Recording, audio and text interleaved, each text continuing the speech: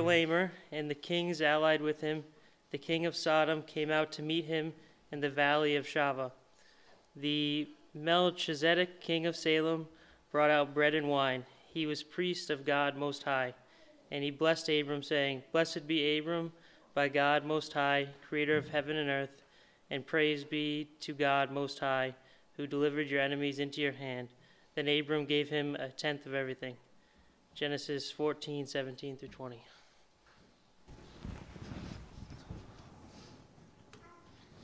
I've got a question for you that I'd like you to chew on. How have you gotten to where you are today? How have you gotten to where you are today? Now, any red-blooded American will be drawn to think about the hard work that they've put into life. In that respect, for myself, I could think about my years of study to be a pastor. I could think about how I took the opportunities that came before me, and of how even before ministry, I worked as a carpenter's laborer, worked in an electronics recycling warehouse, and worked gathering shopping carts and loading purchases at the Home Depot. When you think about your life, you'll probably think about some of the same sorts of things. But of course, that's not really the whole story. I didn't get to where I am today on my own. I was able to get an education because of the upbringing and support my parents provided me. I was able to get an opportunity in ministry because Pastor Scott Aiken first took me on as a summer intern, and then you as a congregation decided to bring me on staff while I was still in the process of learning things. In many ways, seen and unseen, I have gotten to where I am today by the help of others. We're all manifestations of God's help, God's grace in my life. When you think about your life, you should think about the same kind of things. We like to tell ourselves the myth of the self-made man or woman. But every good thing we have comes to us by God's grace. And this is not something that's just exclusive to Christians. It is common to all people. Every good thing comes from Him. As we follow Abram's story, we notice a pattern of growth. He didn't really trust God when his life was threatened in Egypt. But now, back in Canaan, he is improving. When he and his nephew Lot have to part ways, he let Lot choose where he would go, leaving open the possibility that his nephew might choose the land God had promised to Abram. Rather than grasping for it, Abram trusted that God would sort everything out. Now turning to the next chapter, chapter 14, Abram's reliance on God is tested further when a very lucrative opportunity comes his way. So we're going to be first looking at verses 1 through 4 of chapter 14. Moses records, at the time when Amraphel was king of Shinar, Arioch, king of Elasar, Kedorlaomer, king of Elam, and Tidal, king of Goyim, these kings went to war against Bera, king of Sodom, Bersha, king of Gomorrah, Shinab, king of Admah, Shemeber, king of Zeboim, and the king of Bela, that is Zoar. All these latter kings joined forces in the valley of Siddim, that is the Dead Sea Valley. For 12 years they had been subject to Kedorlaomer, but in the 13th year they rebelled. A lot of confusing names there, right? These first 4 verses are setting the scene for us. We're at war. We've got 4 kings going against 5 kings. The 4 kings are the king of Shinar, Eleazar, Elam, and Goyim, and the 5 kings are those from Sodom, Gomorrah, Admah, Zeboim, and Bela. And just to kind of orient you to the geography of where roughly these kings are located, Sodom, Gomorrah, Admah, Zeboim, Bela are in this general vicinity. This is the area of Israel today. And Sodom would have been around this area. The Valley of Siddim is right underneath the Dead Sea. You see that big blue spot there? That's the Dead Sea. The smaller blue spot up there is the Sea of Galilee. So a lot of this is happening in this area. The four kings, the king of Shinar, Eleazar, Elam, and Goyim, are from this direction.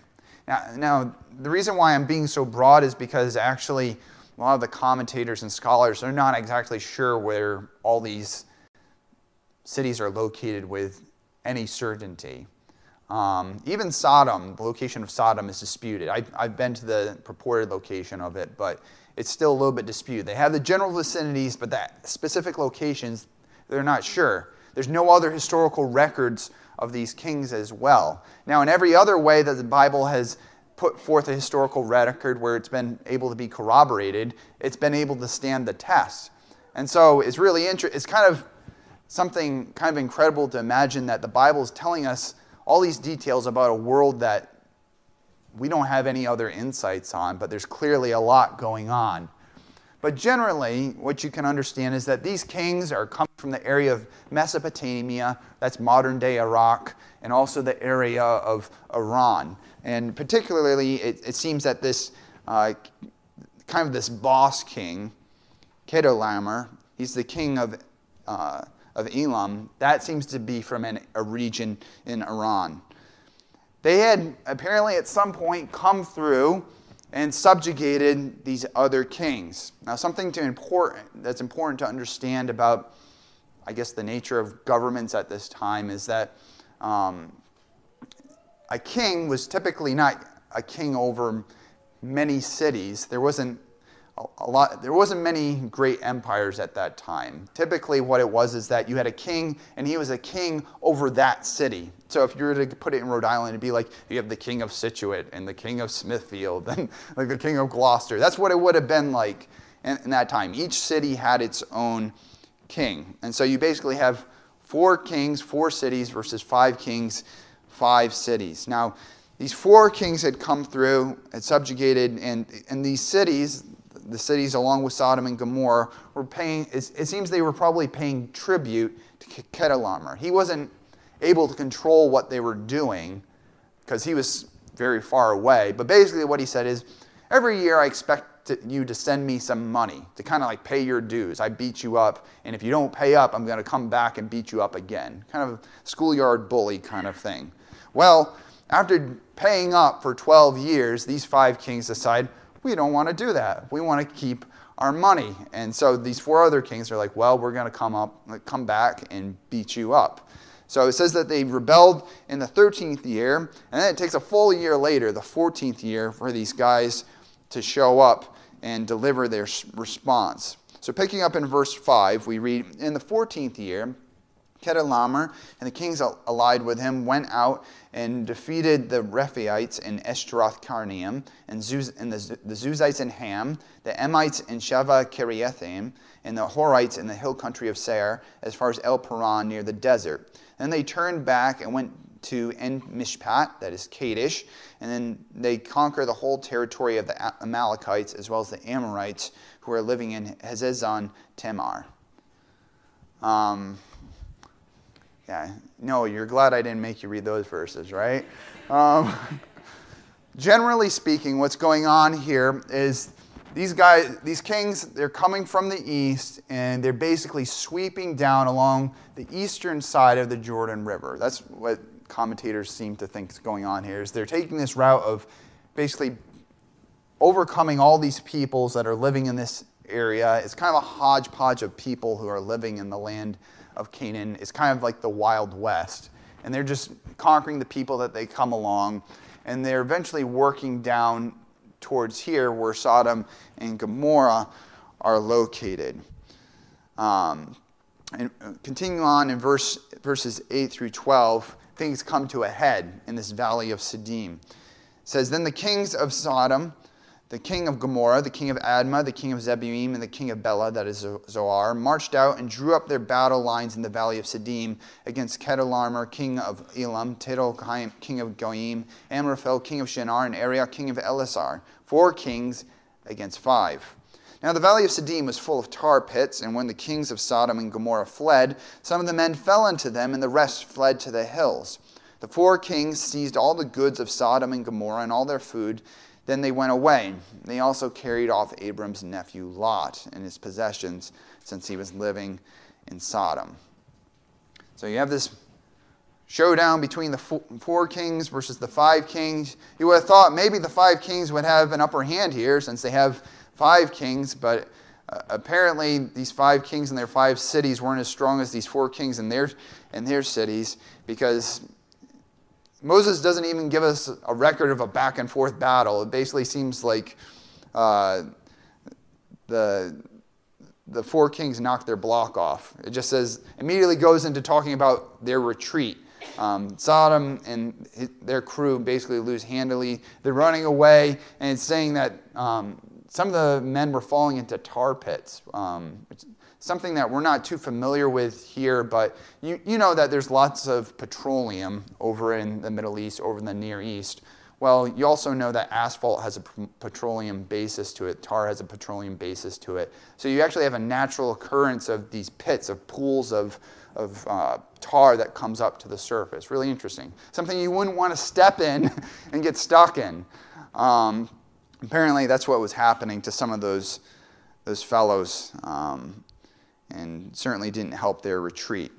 Well, after putting them on the run, these 4 kings, basically, they circled back around, and because the Valley of Siddim's right about here, they go back and they loot Sodom and Gomorrah, and they take Lot and everything that he has. Now, as you might imagine, Abram would take an interest in his nephew being kidnapped. And in verses 13 through 15, we see what he does when he finds out.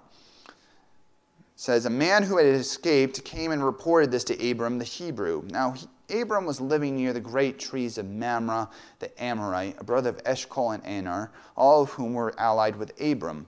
When Abram heard that his relative had been taken captive, he called out the 318 trained men born in his household and went in pursuit as far as Dan. During the night, Abram divided his men to attack them, and he routed them, pursuing them as far as Hobah, north of Damascus. He recovered all the goods and brought back his relative Lot and his possessions, together with the women and the other people. Something that's interesting here is this is the first time that we see Abram referred to as a Hebrew. That's the first occurrence that we have of this here. There's a little bit of ambiguity as to the origins of that word Hebrew. I've heard it suggested that it means across the river. I've heard it suggested that it means dispossessed people. It seems to be referring in some way to the sense that Abram's a migratory sort of person. He's from away. You'll recall that he had settled by the oaks of Mamre. Now, as it turns out, that word Mamre is not just a random word. It's the name of a person. He had basically settled at the property of this Amorite named Mamre, and he was an Amorite.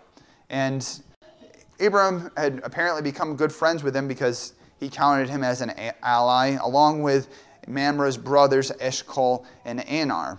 And so when Abram hears about his nephew Lot being kidnapped, he basically taps his friends and gets his own household together to go in pursuit. Now, just the details here makes it clear that Abram's lifestyle is a little bit different than ours, because I don't know about you, but I do not have a miniature army to call upon, 318 trained men. He did. Now, those men alone wouldn't have been enough to overcome these 4 kings, at least in terms of natural sorts of chances. So it makes sense that he's calling together some allies to go in pursuit. Now, he had a great opportunity to do this. If we go back to the next slide, to the map. So that red spot there, that's roughly where Abram is camped out. these four kings are making a route back up the west side of the Jordan. And so basically what Abram and his allies do is they're going to go cut them off up at the top, just north of Galilee. This is the area of Dan. And they end up chasing them into Damascus, which is up into this area, which is in modern-day Syria. And so when they cross paths with them, when they catch up, they split forces. It seems like they have some kind of like surprise attack on them, perhaps. We're missing some details here. But in any case, they win. They're victorious. And they recover everything, Lot included. Now, it's when Abram is making his return that things get interesting. He has a lot of loot on his hands, 2 cities worth. And it's difficult for us to imagine the value, but we could be very conservative here, and I believe this is very conservative, and imagine that maybe it was just $1 million of value from each city. That keeps things simple. So say $2 million. After risking life and limb, it'd be awfully tempting to hold on to all of that. Strangely, though, that's not what Abram does. Picking up in verse 17, we read, "After Abram returned from defeating Chedorlaomer and the kings that allied with him, the king of Sodom came out to meet him in the valley of Shavah, that is, the king's valley. Then Melchizedek, king of Salem, brought out bread and wine. He was priest of God Most High. And he blessed Abram, saying, Blessed be Abram by God Most High, creator of heaven and earth. And praise be to God Most High, who delivered your enemies into your hand. Then Abram gave him 1/10 of everything. The king of Sodom said to Abram, Give me the people and keep the goods for yourself. For Abram said to the king of Sodom, With raised hand I have sworn an oath to the Lord God Most High, creator of heaven and earth, that I will accept nothing belonging to you, not even a thread or the strap of a sandal, so that you will never be able to say, I made Abram rich. I will accept nothing but what my men have eaten, and the share that belongs to the men who went with me, to Anar, Eshcol, and Memra. Let them have their share. So, Abram has met up with 2 fellows, the king of Sodom and also the king of Salem, a man named Melchizedek. They meet up in this place called the Valley of Shavah, alternatively known as the King's Valley, currently known as the Kidron Valley. And that's a picture just on the very edge of it. It's there's a little bit more area to it than this, but that's the walls of Jerusalem, present-day Jerusalem. This is the valley, the Kidron Valley. So somewhere in that valley, they met together. And it's kind of curious because at this point in the story, we've heard no mention of this king of Salem. He hasn't been part of the battle or anything. But here he makes his appearance. Again, someone we don't know where he's coming from. But there's something that's significant about the names involved here. So in the case of his city, the city of Salem, it means peace. And you'll notice Jerusalem, the Salem, that continues to be retained in the name today. It means peace. And his own name, Melchizedek, means my king is Tzedek. And the word Tzedek means righteous. And so his name means my king is righteous. So this fellow, just on some surface details here, it might seem that he's a pretty outstanding fellow. But on top of that, it's noted that he was a priest of the Most High God. And yet, he's not a Hebrew. He's not a relative of Abram. But he has apparently this special role, this special relationship with God. It says that he's a priest of the Most High God, which in Hebrew is El Elyon. And the thing that's interesting about that is that term El Elyon, in the Canaanite religion, they would also use that term as well. And so if you're just going off of that, you wouldn't necessarily be able to tell, is this guy worshiping the God of Abraham, or is he worshiping the God of the Canaanites?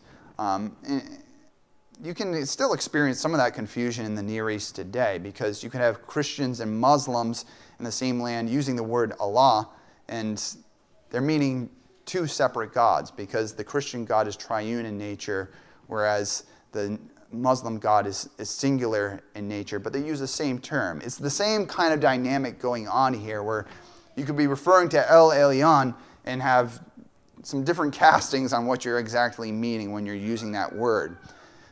But as we see, based on his interactions with Abram, the God of Melchizedek is the God of Abram. It's the true God.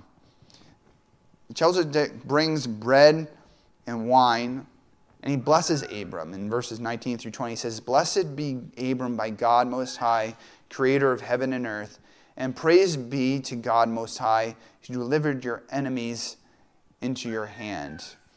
So, what Melchizedek is doing here is a couple of things. One, he's affirming God's blessing upon Abram. God has told Abram multiple times now that he's going to bless him. Melchizedek is confirming that this is the case. And he's also giving glory to God. He says, "Praise be to God Most High, who delivered your enemies into your hand." The glory doesn't belong to Abram and his allies. The glory belongs to God, who delivered their enemies into their hands. And so in response, Abram offers a tithe, a tenth of the goods that he got from his victory. And this is a gift that is given to God, not to Melchizedek. Now, in terms of, well, how does that gift get utilized? I don't know. We don't know what happens with those gifts. But the point here is that Melchizedek is acting as a priest of God. And this is a principle that ends up being carried out throughout the Old Testament among the people of Israel, where they would give a tenth of their goods to God, recognizing that it's from him that everything that they have flows. He's the one that's credited. They don't provide ultimately for themselves. It's him who is the giver. And that's a principle that carries into the present day. Now, we don't have to be held to a legalistic rule of, you have to give 10% of what you get financially, because we're no longer under the law. But we are encouraged to give, and it still continues to be a very good principle, just as it's a good principle to take rest, to take Sabbath rest. It continues to be a good principle to recognize that of all the things that I have, I can't say, well, that's mine, and no one else can have that. I say, no, what I have is because God's been gracious and merciful to me, and so I'm going to give back. And this is why the Apostle Paul, when he's taking up a collection for the saints in Jerusalem, as he encourages the Corinthians, he tells them this in 2 Corinthians 9:7. He says, "Each of you should give what you have decided in your heart to give, not reluctantly or under compulsion, for God loves a cheerful giver." So what Paul's saying there is not holding you to a hard number rule here. I'm encouraging you to be a giver, to someone who gives from the heart, not reluctantly. Setting that aside, that's just where that all originates. We have that principle established there.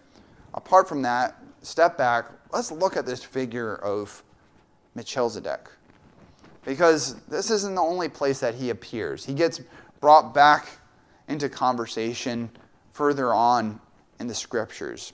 He gets picked up by David in one of his Psalms, in Psalm 110, verses 1 through 7. David writes, "The Lord says to my Lord, sit at my right hand until I make your enemies a footstool for your feet. The Lord will extend your mighty scepter from Zion, saying, rule in the midst of your enemies. Your troops will be willing on your day of battle. Arrayed in holy splendor, your young men will come to you like dew from the morning's womb. The Lord has sworn and will not change his mind. You are a priest forever in the order of Melchizedek. The Lord is at your right hand. He will crush kings on the day of his wrath. He will judge the nations, heaping up the dead and crushing the rulers of the whole earth. He will drink from a brook along the way, and so he will lift his head high." Now, what's particularly significant about this psalm is that Jesus applies it to himself in Matthew 22. And what Jesus picks up on is the fact that David says, the Lord says to my Lord. And so apparently David has someone who's greater than himself, which is quite a thing to actually testify to because, I mean, he's the king. You wouldn't want to say, in some ways you'd expect him to say, well, I don't want to say anyone's higher than me than God. And yet he's saying that he himself has a Lord. And what he's talking about is this messianic king which is to come. And so we have an interesting combination here. All the language here in Psalm 110 brings to mind a conquering king. And yet in the midst of it, it talks about this king who is a priest. You are a priest forever in the order of Melchizedek. Now, the concept of a priest might be foreign to some of you because I know the Catholic Church calls their pastors priests, but they're not functioning in the same way as these Old Testament priests would have served, or at least they shouldn't serve in that way. In the ancient times, a priest acted as a mediator, as a go-between, as an intercessor between a human being and God, with the understanding that a human being couldn't just simply come before God because they were not holy. They were not worthy to come before him.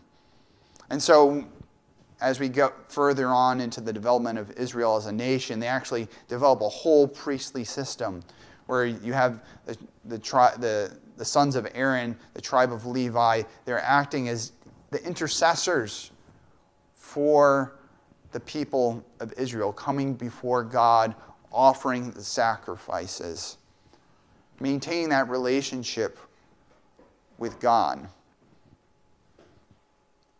We can take for granted so easily our ability to come before God now that we have Christ. But the reason why we can do that isn't because the concept of priest has been tossed out. No. It's because Christ is our high priest. The role of priest remains. It's Jesus Christ who fills it.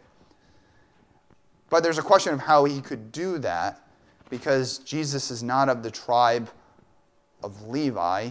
He's of the tribe of Judah. And it's because of being of the tribe of Judah, he can lay claim to being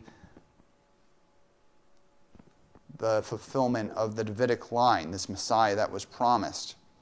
So how do we sort out all these details? Well, we go to my favorite book, the book of Hebrews. The book of Hebrews is great for Leviticus. It's great for understanding the details going on here with Melchizedek. So I encourage you to turn your Bibles to Hebrews 7. I really wish I could read the whole chapter, but we can't because there's not enough time.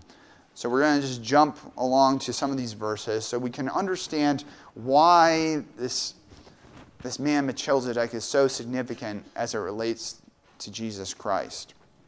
So Hebrews 7.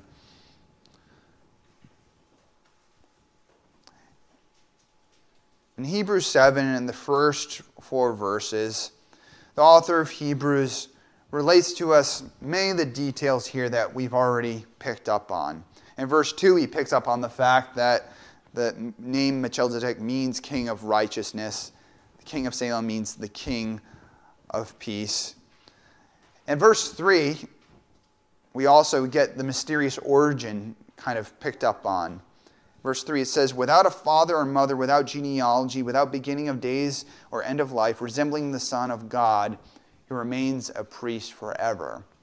Now, what's kind of significant about that detail here is that Melchizedek almost has this bearing of eternal existence about him, since we don't know where he was born, how he came, no mention of his death. And that's telling us something about Jesus Christ. If Melchizedek is resembling the Son of God in that sort of way, then we also know that Jesus is eternal.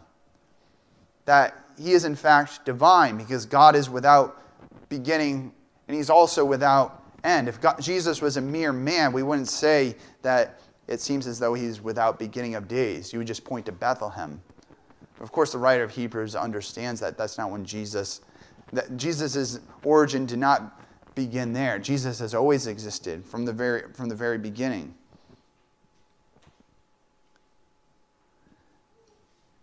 In addition to this, making this connection with Jesus,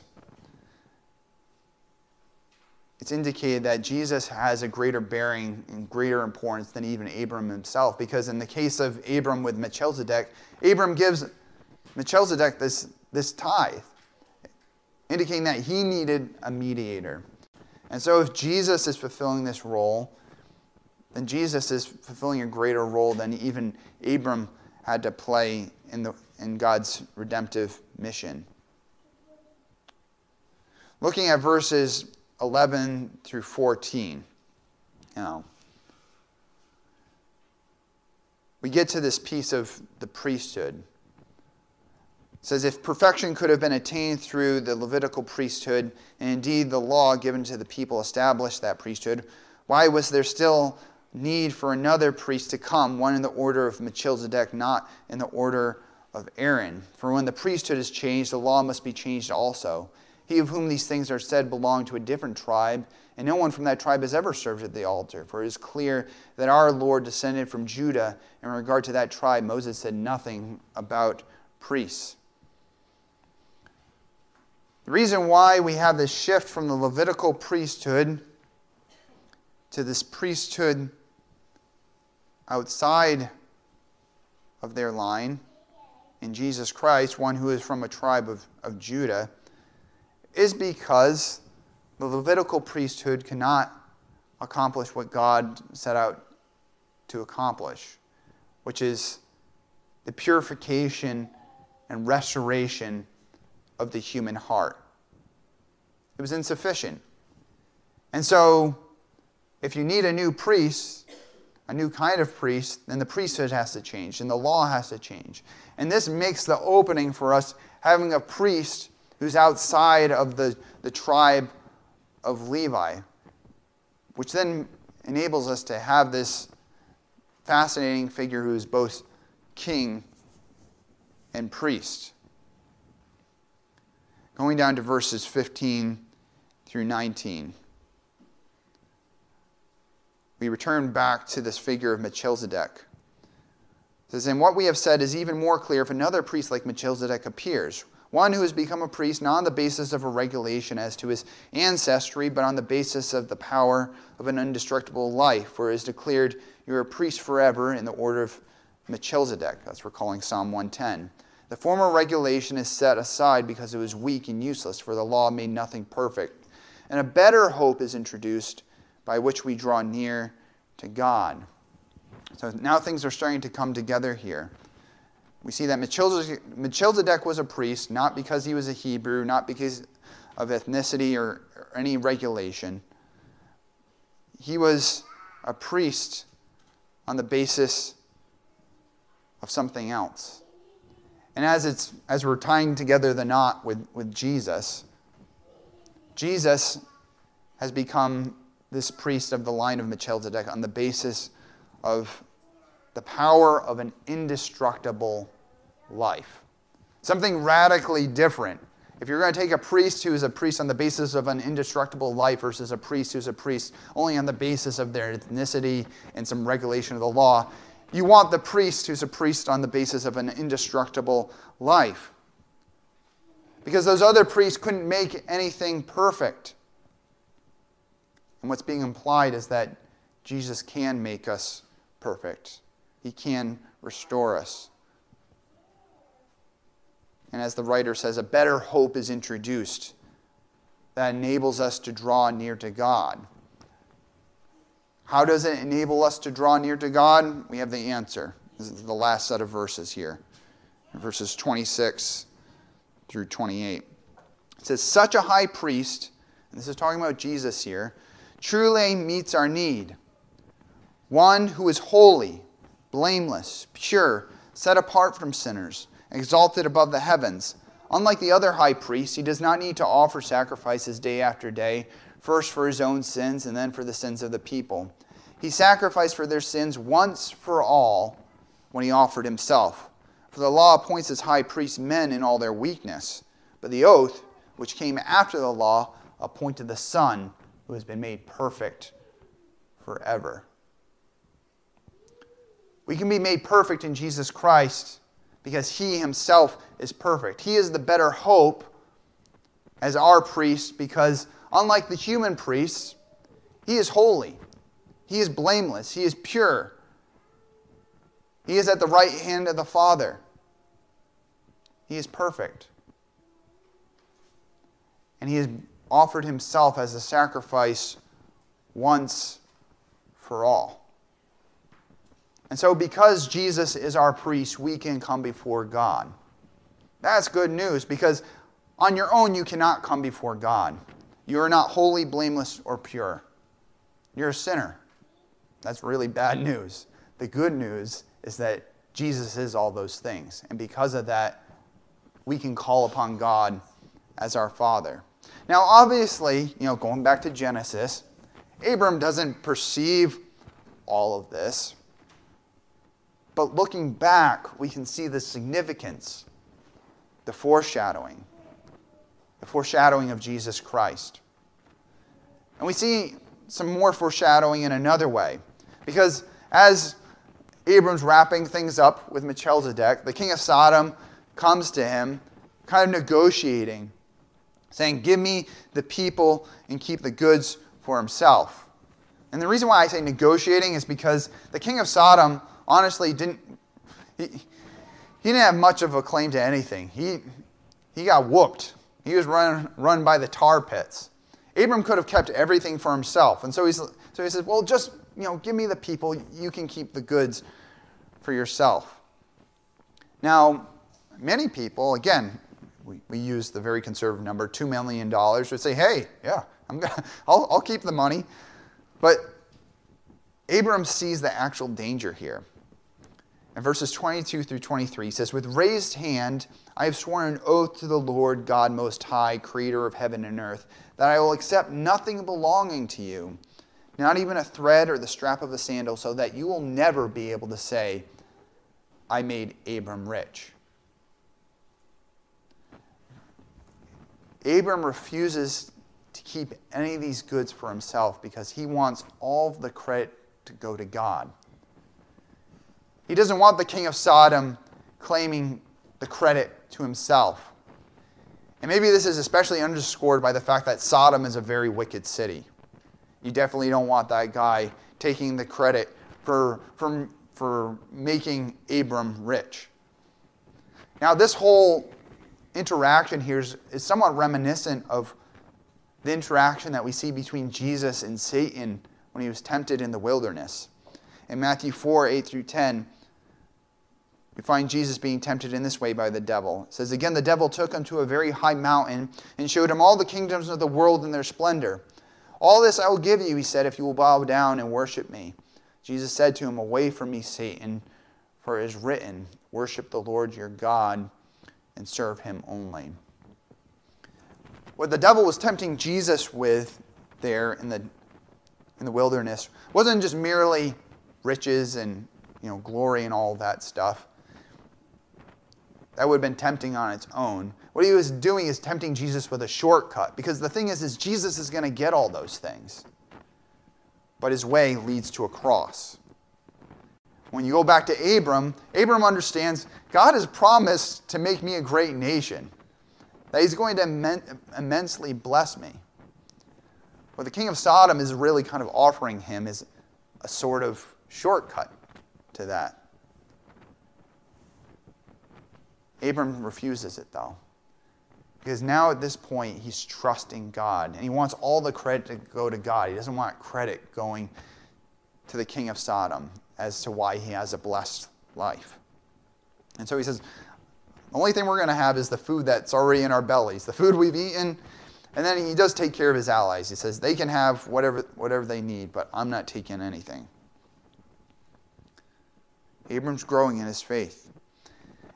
He credits God for his success, not his own military prowess. He determines to only accept provisions that give all the glory to God, because he doesn't want the credit going to the king of Sodom. And we, of course, can learn from this as far as who we will lean on for support. As Christians, we must determine to depend upon God as our benefactor in life. Now, to be sure, God can use other people to bless us. He does. But we need to be careful about who we lean on. If we lean on someone who's going to take all the credit for themselves in helping us and deny the hand of God, then we should probably avoid that kind of help. We don't need to make deals with the devil. More importantly, the figure of Melchizedek stands before us. He is a sign of God's abiding grace. He blesses Abram, ministers to him, intercedes for him. He points us to Jesus, God's ultimately perfect manifestation of grace towards us. Jesus Christ is the perfect priest. He presents himself to God as the perfect sacrifice that justifies us before God. If we give credit to God for our earthly success, then we most certainly can only give him all the credit for any success, any victory we'll have on the day of judgment when we're found innocent. It's only by Jesus that anyone enters the kingdom of God. Even after you and I come to Jesus, all the credit belongs to him. If I am a better man today, if you are a better man or woman today, it is because of Jesus. It's not because of me. It's not because of you. So we follow the example of Abram in giving glory to God in all things. The money we give back, the praise we offer, the obedience we live out cannot compare with all that he has given us. Because he has given us this, his very own Son, the Son of God, Jesus Christ. Let us pray.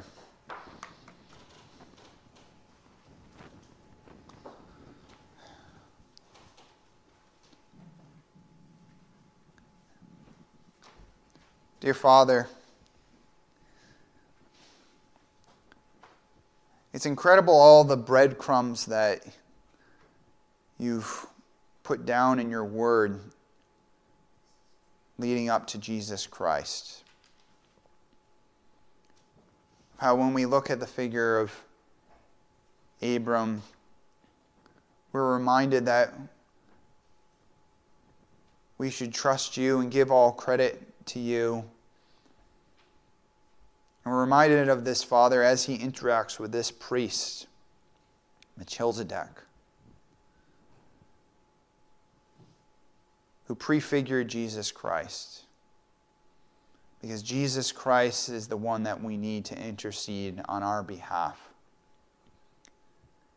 Father, we confess that we have no standing before you outside of Jesus Christ. And Father, like Abram, we want to give all credit to you for the blessings that we enjoy in our life. We know everything that we have, every good thing, comes to us as a mercy. We couldn't do anything on our own, Father. We couldn't breathe without you. Father, help us to live always remembering this. Help us to look to you boldly, because we know that we have a perfect high priest, Jesus Christ, and that because he intercedes for us, we can always come to you, and that you will give us what we need, and that ultimately, Father, we know that whatever things this world might have to offer us, they cannot offer us the security of the age to come and the resurrection that you've promised us. Help us to fix our hopes on that rather than making deals with the kings of Sodom. We ask this in the name of Jesus Christ our Lord. Amen.